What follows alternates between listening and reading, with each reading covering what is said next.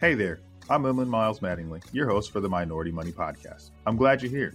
You know why? Because this is the place you can come to get your weekly finance, family, and fitness motivation, not only to experience success in those areas for yourself, but also to help others in our community achieve greatness too. Super happy that you're on the show with me, so let's jump right in.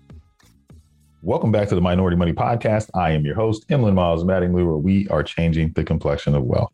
And today we are jumping in on step number 7 in the financial planning process. If you have been with us over the last 6 weeks, we've been going over each individual step of the financial planning process, having advisors come in and share their tips. Today, we are joined by Dr. Preston Cherry, my boy, my guy, good friend. And we actually finally got to meet in real life after knowing each other for a few years. So welcome back to the show, Dr. Cherry. Yes, Mr. Emlyn Miles Mattingly, 3 names. I love it. We got to give each other a hug. I appreciate that. Yes, sir. Thank you for having me back. Appreciate it. Absolutely, man. So last week, a couple of weeks ago, we were at the Excel conference in Las Vegas, and I got a chance to meet you and met a whole bunch of other great people, man. It was good to see some smiling faces in real life, get some hugs, some handshakes, and grab a couple of drinks too, you know? Big brother hugs too, the bear hugs. Yeah, it was good times, man. Good times. Today, we're going to jump in on this monitoring step of the financial planning process. And I wanted to bring Dr. Cherry on because because he's great at this. He has his doctorate in financial planning. And today, I think that this step of the financial planning process, not the most important, but one of the very, very important, because things happen in your plan and things change. And a lot of times people don't change their plan after this happens. Today, I'm hoping with the help of Dr. Cherry, we can get through some of this. And if you wouldn't mind, Dr. Cherry, let the listeners know a little bit about yourself and then just a little bit about what you do in your monitoring process. Thank you for that. And a little bit about myself is I do a couple of things, but one is I teach. And I also run a practice as well. I get to combine some research aspects of financial planning with practitioner-based aspects of financial planning as well. I've been practicing for about 15 years, and also not only the technical aspects, Emlyn, but also the psychology aspects, which is main source of life. And then, as my grandfather says, he says, "Do you understand what I'm saying to you, son?" And I remember he told me that at 14. And I said, "No, Papa, not right now." He said, "Just keep living, son. Just keep living." And that's what life and that's what life is really all about. And this is what the inputs that help us inform what we're doing with our financial plan. Absolutely. I would say this is what informs our whole financial planning process, and in which we're getting into the monitoring process, because we're talking about life's course. When we go through the financial plan, it's still a living, breathing document, a living, breathing life. And if we just stop there, our lives don't stop. Yeah. Things keep moving. So we have to monitor and update and adapt, roll and adapt, and have the flexibility, because we're still growing. We have life stages. We still have life aspirations. We still have uncertainties. We still have things that come along. We're adjusting and having that flexibility. Absolutely. Take us through an example. You got your client, you deliver the plan. Maybe we're doing our monitoring. How often are you monitoring and updating the plan? Take us through that process. You got client Susie Q. That's always a good one. You got client Susie Q and John Q. And you've delivered the plan. And now take us through what that cadence is and how you monitor the plan and what adjustments and things that you do. These are good semi-annual check-ins, and really seeing where the client is on life course. Where is your well-being check-ins? Where are we on the goals that we have discussed, and particularly after that first iteration? Where is our progress? How do you feel? And I stress those feeling points as well, because we do want to see where we are in our transformative process as well.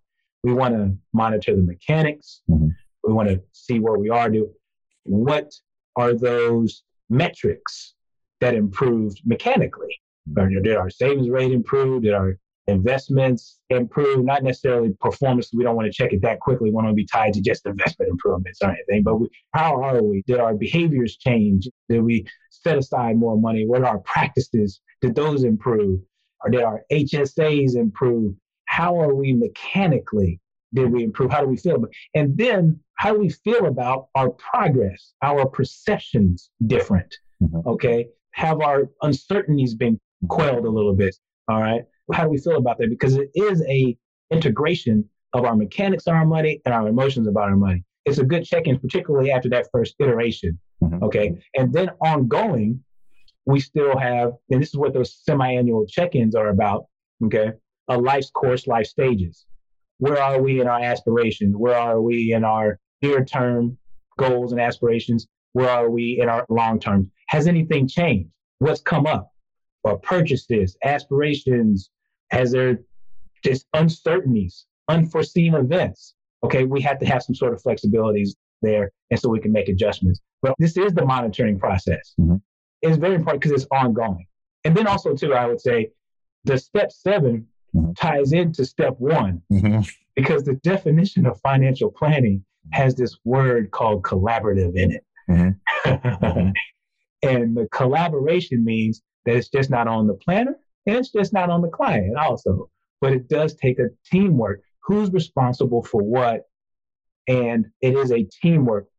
But the planner is guiding the client, Susie Q, John Q. All right.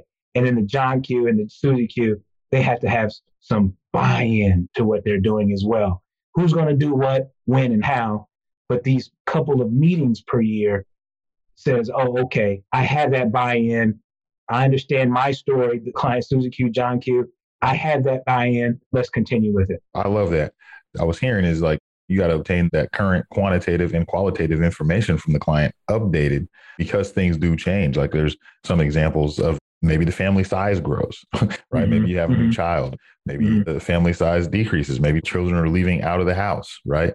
Maybe you got a new job and now we need to adjust your cash flow. I just had a conversation with a client about that. They're anticipating a promotion and they're thinking about it's going to be like a $25,000 raise. And that's something that we need to plan about because now we have extra cash flow. When you're going through that and you're getting those qualitative and quantitative information and the update from the client, how do you go back? And one of the things that you said that I do when I want to skip over was you talked about the emotional part of this, like making sure that how they feel, because I think that is sometimes skipped over and not talked about, the feelings that go along with money. Before I even get on to the other stuff, qualitative, quantitative, I wanted to jump back into that and let you talk a little bit about the feels of money, because I know that plays a huge part in the success or failure of the plan. Absolutely. It can be both a great feeling and also some struggles. Doesn't always have to be a downtrodden emotion. All right. For instance, deferred or equity compensation. Okay. Somebody can be rewarded. Okay. But that's also, I had a client before say, okay, I've gotten all this money.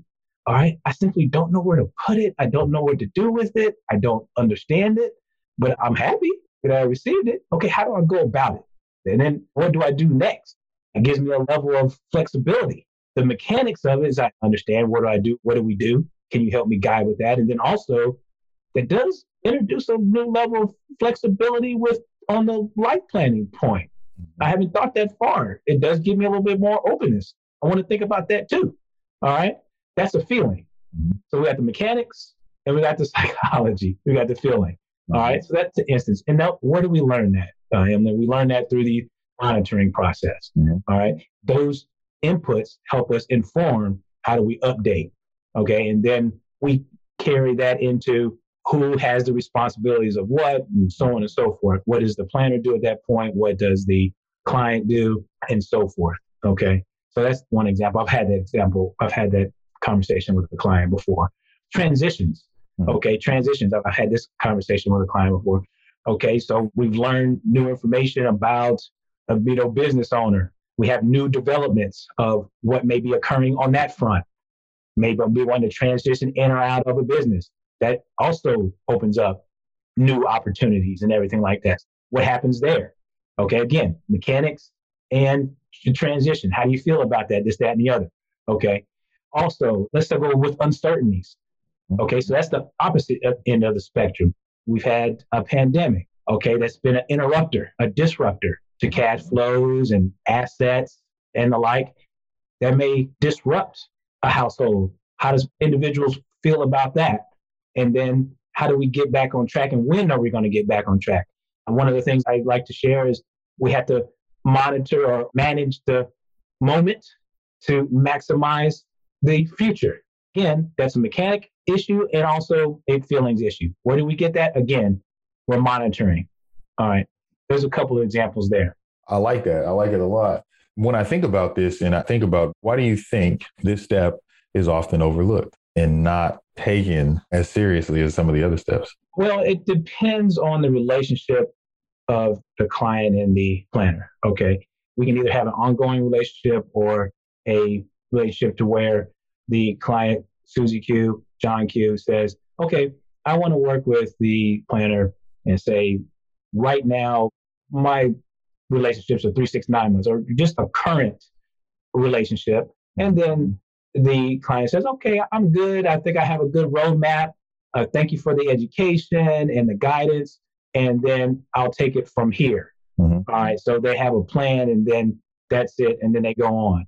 All right. The monitoring process is not that prevalent because the Susie or John Q has said, okay, I'm going to take the monitoring process myself, the reins myself. All right. And then I may come back to you in a year or two or whatever. However, if it's an ongoing, if it's a retainer relationship, then there's more of a coaching, counseling, ongoing relationship. There's a shared relationship there. And in that case, then the monitoring becomes a little bit more prevalent. With that, then that relationship, okay, the monitoring becomes more present. You have those ongoing meetings. The advisor plays more of a role. And then that household is more dependent. It says, okay, Susie and John says, you know what? I'm looking forward to those check-ins because I lean more on to that so I can get more guidance. I think the check-ins and the monitoring, we had a meeting with a client last week and she was like, we need that monitoring. I need that accountability. She's telling me I need that accountability. So we need to meet more often because there's some things that I'm kind of slipping up and I want to make sure that I can reestablish my goals and get everything done. And so this is the client asking me for more accountability, changing the cadence of our meetings because the monitoring for her is more impactful when we do it more often. And I said, let's do it. So I think that be able to move around with your clients like that and sometimes have more meetings or less meetings according to how they're feeling makes a big difference. As you know, this is the Minority Money Podcast where we're changing the complexion of wealth. And wanted to wrap up with 2 tips. Do you have 1 or 2 or 3? I know you got some tips, just tips for our consumers. I'll leave it at that. So it could be open-ended. You can go wherever you want on that. For consumers, I would say have good buy-in to their plan, their money plan, because it's really not just about the mechanics of it. If you have good buy-in, meaning their stories, if they're tied into their aspirational story, their goals, what they want to do with their life, well, I share with my tagline with my company, which is let your life lead your money, not your money lead your life. That's what life money balance is, because your life and your money, they're working concurrently. They're working in partnership. All right. If your stories define the blueprint of your life and you're creating your life's design, then that always is the connective glue to your money direction. And those stories and that life alignment, all right, align, aspire, and achieve, then you always get to come back to that connective glue. My tips is to always come back to your why, your reason. All right. And that helps this step too. A step as well, because we're on step 7. That helps this step as well. Is okay, connect with that. And also, that's the exercise. That is the exercise, is when something is either on track or off track, is to always come back to that, or necessarily don't have to come back to that, go forward with it.